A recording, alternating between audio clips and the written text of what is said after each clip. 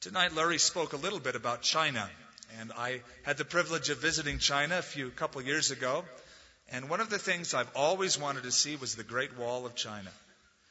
It was impressive. This thing stretches so far. It's the only human landmark, they say, that a satellite from space can pick up very distinctly. And I went up to the Great Wall, and of course the Great Wall of China was built to keep out invaders. But did you know that 3 times the Great Wall of China was breached? It was breached because gatekeepers were bribed. They didn't get through the wall, they got through the gates. The people guarding the gates let the robbers, let the invaders in. I feel like that is happening to our nation. I think our nation is collapsing because the gatekeepers don't care who comes in. Everything that was held dear and sacred to us is being tossed out the window. You've seen that this last couple weeks. Things that stood for greatness in this nation are totally discarded in the name of liberty.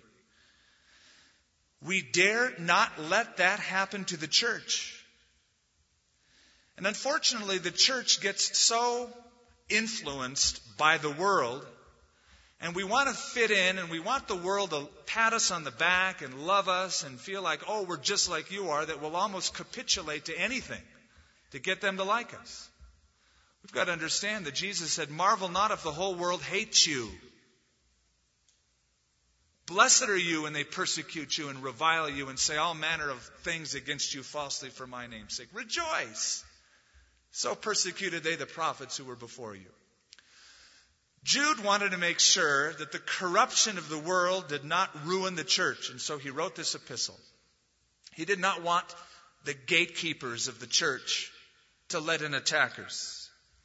Now, the verses that we read tonight, verses 16 through 19, we're going to cover all of them, ends the longest paragraph in this book. The paragraph begins back in verse 5. And from verse 5 all the way through verse 19 is a continual string of thoughts as Jude describes false teachers who spread false teaching throughout the church. And we've gone slowly because each description is a portrait in and of itself. In the previous verses that we covered last week, Jude tells us the future judgment of these false teachers and false believers. How that God will bring judgment upon them. In these verses 16 through 19, he tells us how they act now. The previous verses tell of the future judgment, but now he tells us how these false people act now in our church as a part of the fellowship. Remember, Jesus said that the enemy sows tares among the wheat. And so, notice his language, verse 16. These are murmurers, complainers, walking according to their own lusts, and they mouth great swelling words, flattering people to gain advantage. But you, beloved, in contradistinction to them, in other words, but you, beloved, remember the words which were spoken before by the apostles of our Lord Jesus Christ. How they told you that there would be mockers in the last time who would walk according to their own ungodly lusts. These are sensual persons who cause divisions, not having the Spirit. Remember that Jude said, these people creep in to your fellowship unnoticed. Verse 4. For certain men have crept in unnoticed, who long ago were marked out for this condemnation, ungodly men who turn the grace of our Lord God into licentiousness and deny the only Lord God and our Lord Jesus Christ. The most notable thing that we see in these verses 16 through 19, is their mouth. And so I've called this message, Mouths That Reveal and Divide. That's really what he's centering on. That one of the ways you notice them is that with their mouth, they give it away. They complain, they murmur, they gossip, they divide the body. Mouths that reveal. Now, I know Jude is speaking about apostates, these false teachers, but there is application to us. There's a warning, at least to us, throughout the Scripture about that same sin. I'd like you to just keep your marker here and turn left, and go to James. James chapter 3 for just a moment. Another heavy-hitting book. Verse 1, James 3. My brethren, let not many of you become teachers, knowing that we shall receive a stricter judgment. For we all stumble in many things. If anyone does not stumble in word, he is a complete teleos, perfect man, able to bridle his whole body. Indeed, we put bits in horses' mouths, that they may obey us, and we turn their whole body. Look at ships. Although they're so large and driven by fierce winds, they are turned by a very small rudder wherever the pilot desires. Even so, the tongue is a little member and boasts great things. See how great a forest a little fire kindles? And the tongue is a fire, a world of iniquity. The tongue is so set among our members that it defiles the whole body and sets on fire the course of nature and is set on fire by hell. For every kind of beast and bird, of reptile, creature of the sea is tamed and has been tamed by mankind, but no man can tame the tongue. It is an unruly evil full of deadly poison. With it we bless our God and Father, and with it we curse men who have been made in the similitude or the likeness of God. Out of the same mouth proceed blessing and cursing. My brethren, these things ought not to be so. Is your tongue a fountain or a babbling brook? Think back to the last few conversations you had. I mean, real conversations, not just small talk. Hi, how you doing? How's the weather? Where you engaged with somebody in conversation. You had meaningful discourse. Did it degenerate into gossip and complaining, into babbling about somebody else? Or was it edifying like a fountain? There are some people, the minute you talk to them, you know where the conversation's going. They're just that sort. They have, they might say a couple of good things, but it's always somebody or something that they're going to murmur about, especially somebody in the body of Christ they're going to complain about. And it's degenerating. The problem is the heart. That's right. Whenever you hear that, know that the problem is not just a speech problem, it's a heart problem. For Jesus said, from the abundance of the heart, what? The mouth speaks. Whatever's here will come out here.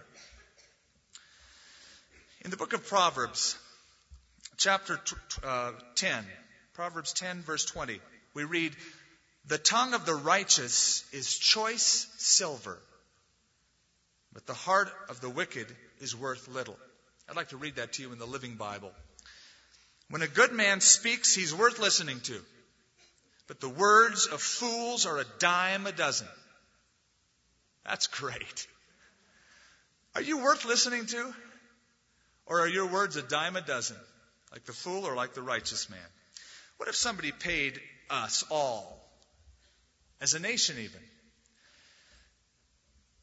If somebody paid you $10 every time you spoke something good about someone, and they extracted from you $5 for everything you said evil about another person, would you be wealthy? Or would we really compound the national debt? A young lady came to John Wesley, the evangelist, and said, I finally discovered my talent. He said, well, what is it? She said, my talent is to give people a piece of my mind. And Wesley said, I think that's one talent the Lord wouldn't mind if you buried. And I think that could be said of a lot of people. The tongue is unruly.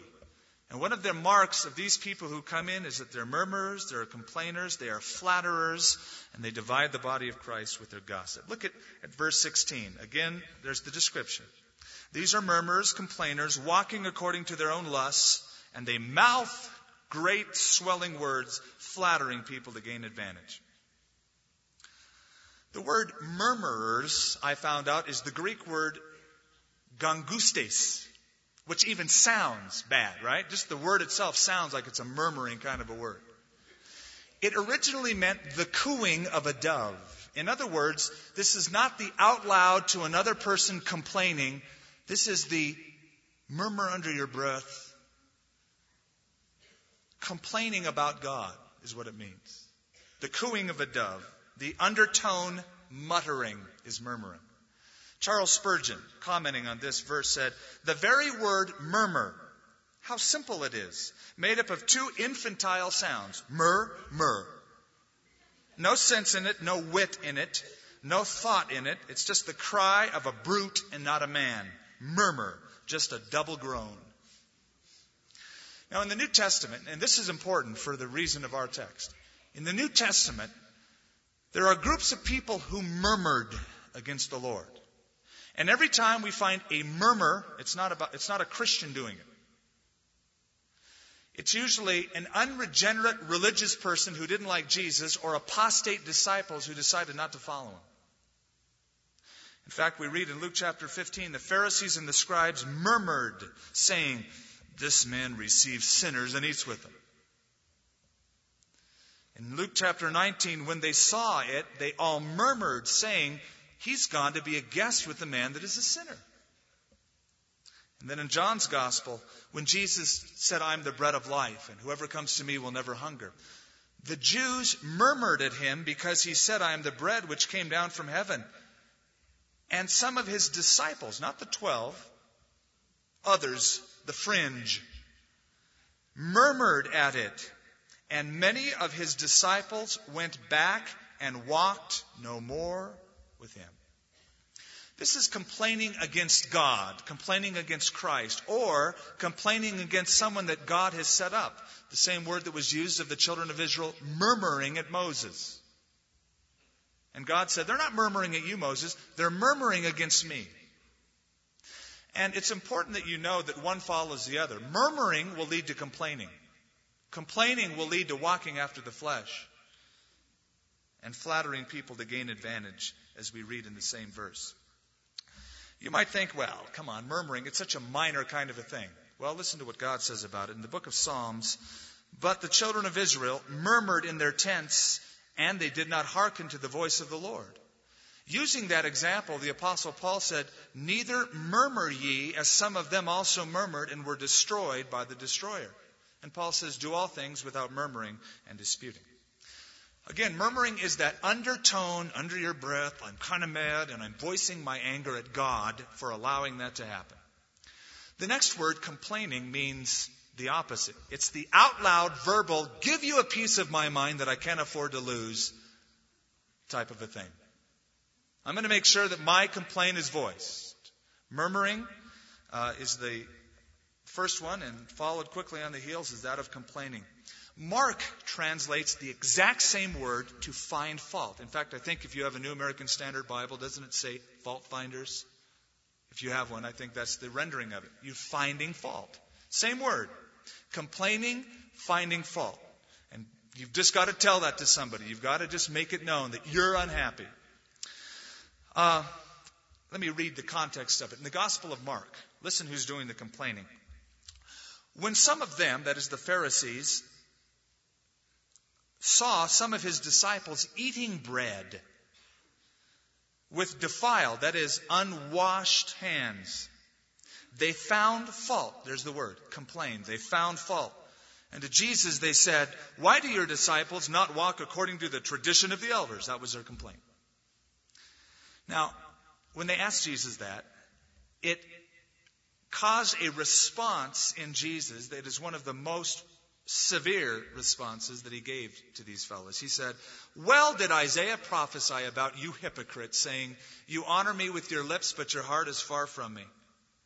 And he went on to say, "And in vain do they worship me, teaching as doctrine the commandments of men. For laying aside the commandments of God, you hold to the tradition of men." Now it always follows. When a person leaves the truth, they will do two things. They will murmur against God and they will complain about God's people. Now that's a sobering thought. As you read the book of Jude, it's a sobering thought to think that many of the people who are in churches across this country and this world, who are the murmurers and the complainers and the dividers, are not believers, but those who have turned away from the truth and hardened their heart against God's people. They murmur against God, they complain about God's people and God's leadership. Now, I want to give a little latitude because as Christians, some of us fall into that sin. Though it should not be our habitual pattern of living. We've seen that in 1 John on Sunday morning. But we fall into sin. We fall into grumbling and murmuring and complaining. But it's sobering to think that many of those who do are just professing Christians, professing to be God's people like the Pharisees and like the disciples. But notice how consistently Jude earmarks these false prophets with this. Look back at verse 8. He says, they speak evil. Look at verse 10. These speak evil. And then verse 16, murmurers and complainers. Now listen to Paul the Apostle as he warns you as a Christian what to do with these kinds of people who murmur against God and complain consistently against God's people. Listen carefully. Paul the Apostle says, I have written to you not to keep company with anyone who is named a brother, who's called a Christian, who is, among other things in this list, a reviler. Same idea. The consistent mouth that reveals who or he or she is. And then he says, not even to eat with such a person. Now, as a Christian, think, as a believer tonight, you're one of God's children. What do you have to complain about as a Christian? Oh, listen, I know the world is pretty rotten. I know that even this country is pretty rotten. But when it comes to God's people, a church, a fellowship, a kinship group, you might not like the way that kinship leader does things or the way that person does this or that style. But really, what do you have to complain about? Charles Spurgeon said, as long as man is alive and out of hell, he cannot have any cause to complain. Good perspective. Good perspective. Now, bear in mind that as a Christian, you won't be able to escape criticism. You'll get criticized. The world's going to criticize you, and false believers are going to criticize you. And in fact, the more you do, the more you will be criticized. The more actively you become involved in being a real, authentic Christian, the more of a target you are. You want to escape criticism? You want to escape persecution? Do nothing, and you'll be all right. But the minute you say, I'm going to get involved in these projects. I'm going to go down and sponsor that cottage. I'm going to go down and share my faith. I'm going to make sure that God's kingdom is represented at work. I'm going to get up and do something. I'm going to make it known. When you do that, you're going to expect fireworks and complaint and criticism. And it's going to come from all sorts. You just can't escape it. I found a story I wanted to share with you. There's a story of an old man who he and his grandson were going. This is an old story. And the old man was walking. The grandson was sitting on the donkey. And they were traveling from one city to another. And the man heard a group of people say, would you look at that old man suffering on his feet while that strong young boy is totally capable of walking? So the old man rode the donkey and the boy walked. And as they continued to walk, some people were heard saying, would you look at that, a healthy man making that poor young boy suffer. Can you believe it? And so the man and the boy both rode the donkey, and they heard some people saying, would you look at that heavy load and those heavy brutes making that poor donkey suffer so much. So finally they both got off and walked until they heard some people say, would you look at that waste of a perfectly good donkey not being used? And so finally in the story the scene shifts to the boy and the old man carrying the donkey. I'm sure all the animal rights people were excited about that one. You can't please everybody. There's going to be some complaining. Notice in that verse, the description continues, they mouth great swelling words, flattering people to gain advantage. Now, I'm going to read to you what Peter said. It's very, very close to the book of Jude, the second epistle of Peter. And Peter speaks about the same group, and he uses this description. For when they speak great swelling words of emptiness, they allure through the lust of the flesh. I thought about that description as I was watching the news the last couple days. Great swelling words of emptiness. as I saw the administration debating about gays in the military and making certain decisions without really leaning upon the background and the expertise of real leaders in this country. But I watched the press agent, George Stephanopoulos, try to go back and forth and try to explain the decisions of the cabinet. And I thought, great swelling words. Where you're just skilled in rhetoric and you don't really say what it is. You just try to butter it up and gloss it over and make it sound good without really being definitive and not leaving people with really any information. But anyway, that's just my little soapbox. Let's get back to the text. The idea here is that these people try to impress with their oratory. That is, with their spiritual talk, their God talk, when they have something else in mind. They're flattering people to get advantage. Great swelling words of emptiness. You might call it manipulation. Flattery is simply the art of telling somebody what he already believes about himself.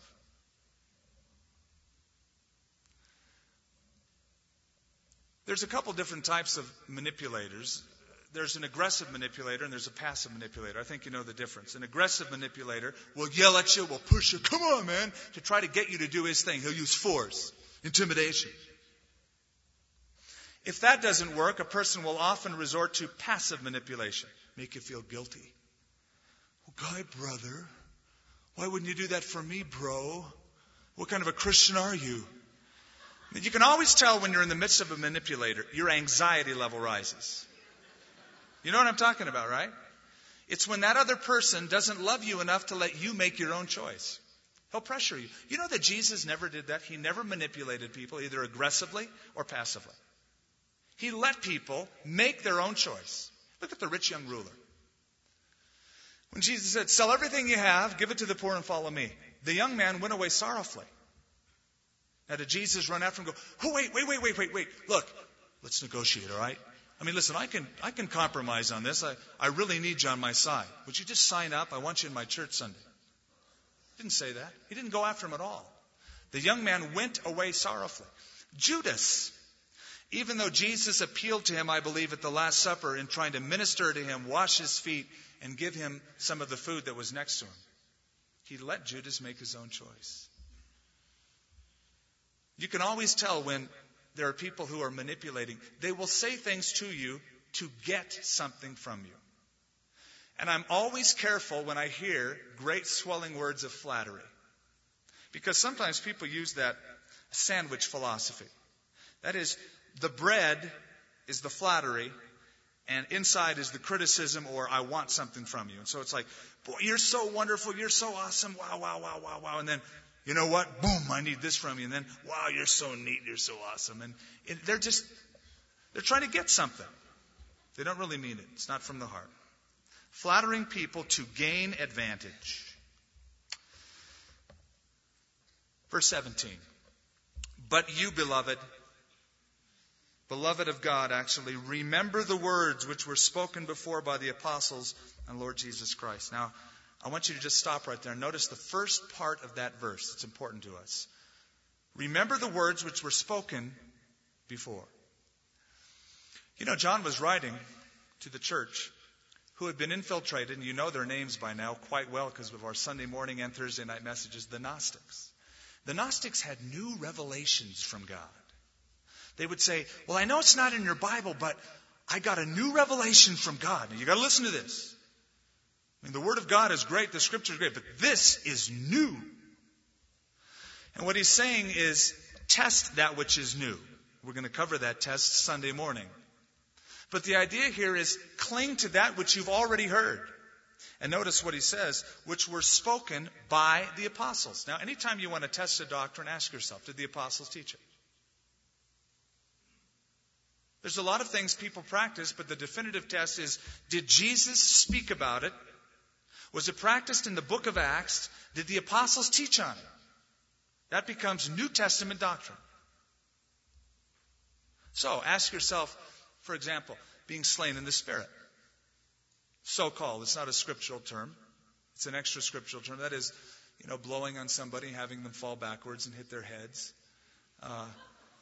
Is that really a blessing from God? Is that scriptural? Well, just take the test. Did Jesus speak about it, predict it? Was it practiced in the book of Acts? Did the disciples actively write about it as a practice in the church? No. So it's quite easy to dismiss those things that are New Testament doctrine and those things which are not. Those things spoken of by the apostle. Verse 18, how they told you that there would be mockers in the last time who would walk according to their own godly or ungodly lusts. They are sensual persons who cause division, not having the Spirit. Jesus and the disciples always predicted that apostasy would come. It shouldn't bother us, shouldn't shake us. It should bother us, but it shouldn't take us off guard. Now, we've already gone in the last several weeks through so many scriptures that were predicted about the coming apostasy. But listen to what Paul says to the Ephesian elders in Acts chapter 20. He said, I know that after I leave, savage wolves will come in among you and will not spare the flock. Even from your own number, men will arise and distort the truth in order to draw away disciples after them. Peter predicted that in the last time, scoffers would come. And they would say, where is the promise of his coming?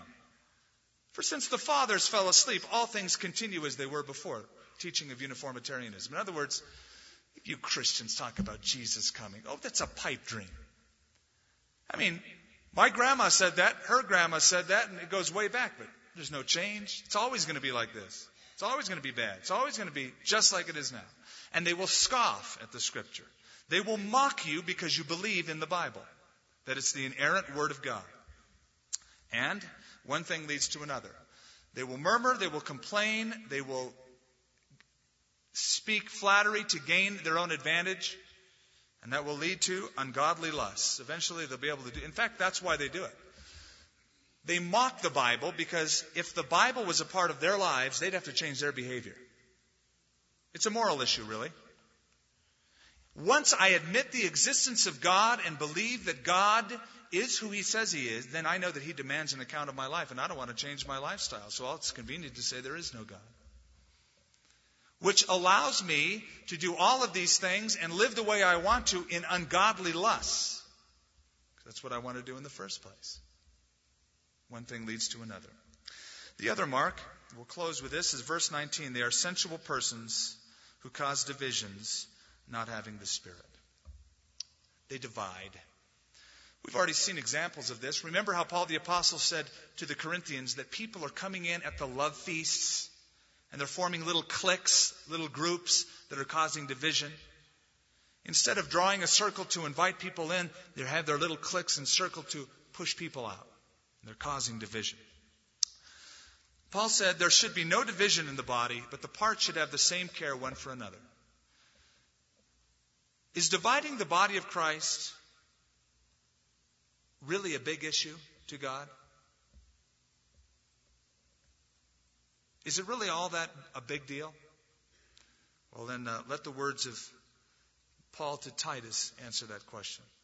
Reject a divisive man after the first and second warning. Reject him. The idea is push him out of the fellowship. If after the second warning he does not stop causing division by murmuring, by complaining, by great swelling words of flattery, and by gossip that would push people out. If he's unrepentant after the first and second admonition, being divisive, reject. Knowing that such a person is warped and sinning, being self-condemned. We should also call to mind the words of Solomon in the book of Proverbs. He says there's 7 things that God hates. And the last thing on the list is he who sows discord among the brethren. God hates that. God is a God of love. But because He's a God of love, God hates. And one of the things God hates is division, splitting up the body of Christ to gain advantage. One of the ways that is done is gossip.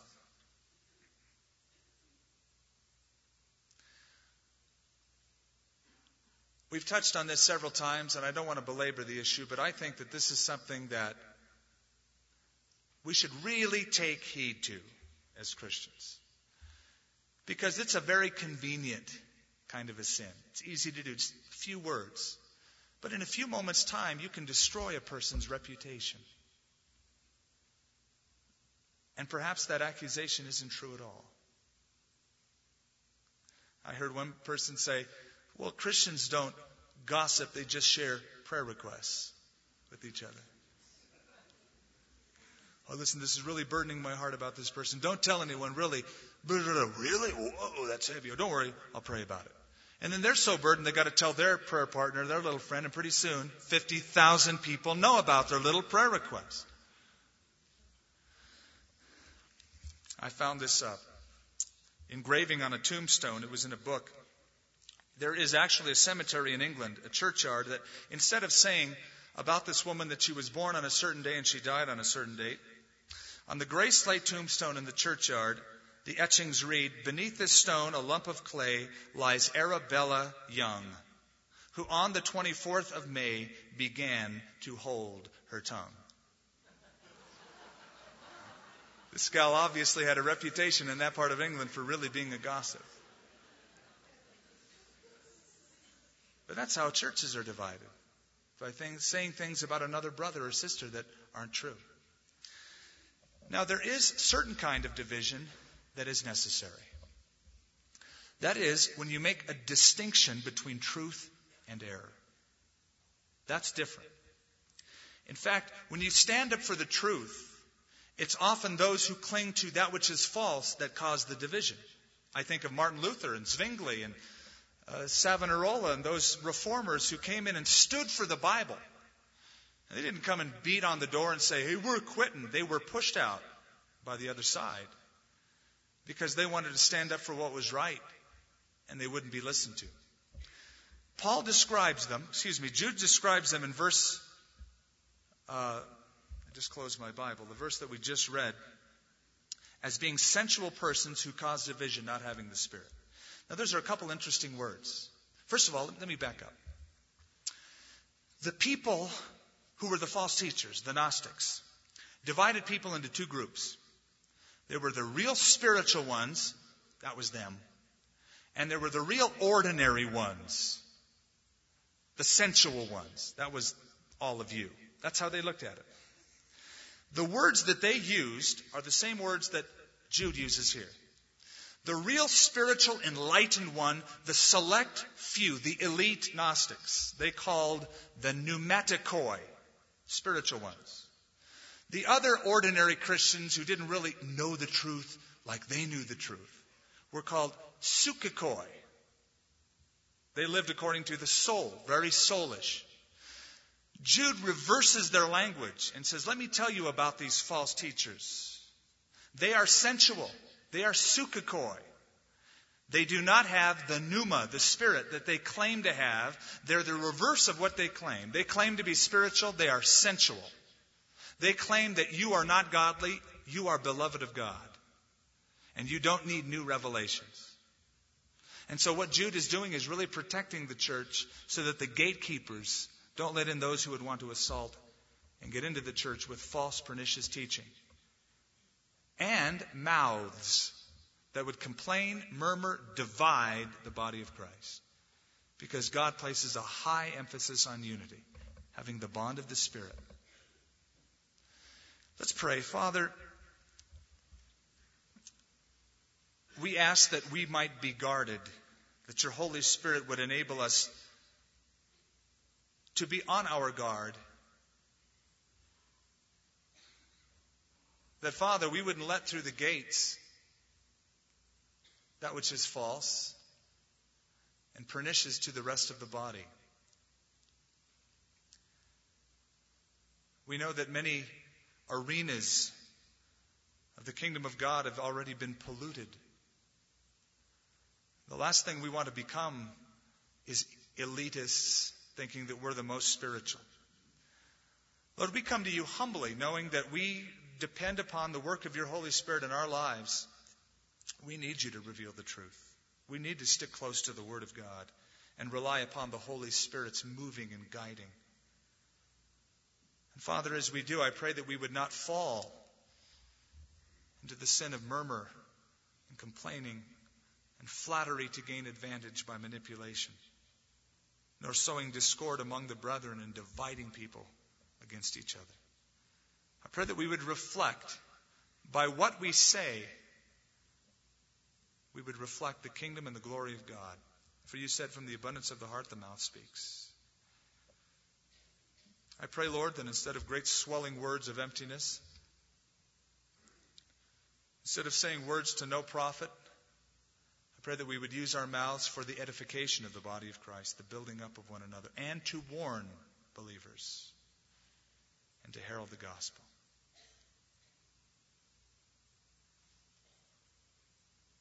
Lord, I want to thank you for the fellowship that we've enjoyed tonight and are still enjoying and will enjoy after we dismiss the service with one another. Thank you, Father, for the work that you're doing with Nick. The work on all the people that are working down there at YDC. We pray that you'll raise up an army of Christians from the churches in this town to get alongside of them and work. Lord, I pray that you'd raise up prayer warriors and a base of support for Larry over in China. And Lord, as Joe and Dia go down to Silver City, Father, you'd bless their work. Bring alongside of them co-laborers who would give of themselves to teach and to share. And Father, may we spend our lives in the things of the Spirit rather than that which is fleshly and soulish. For we ask it in Jesus' name.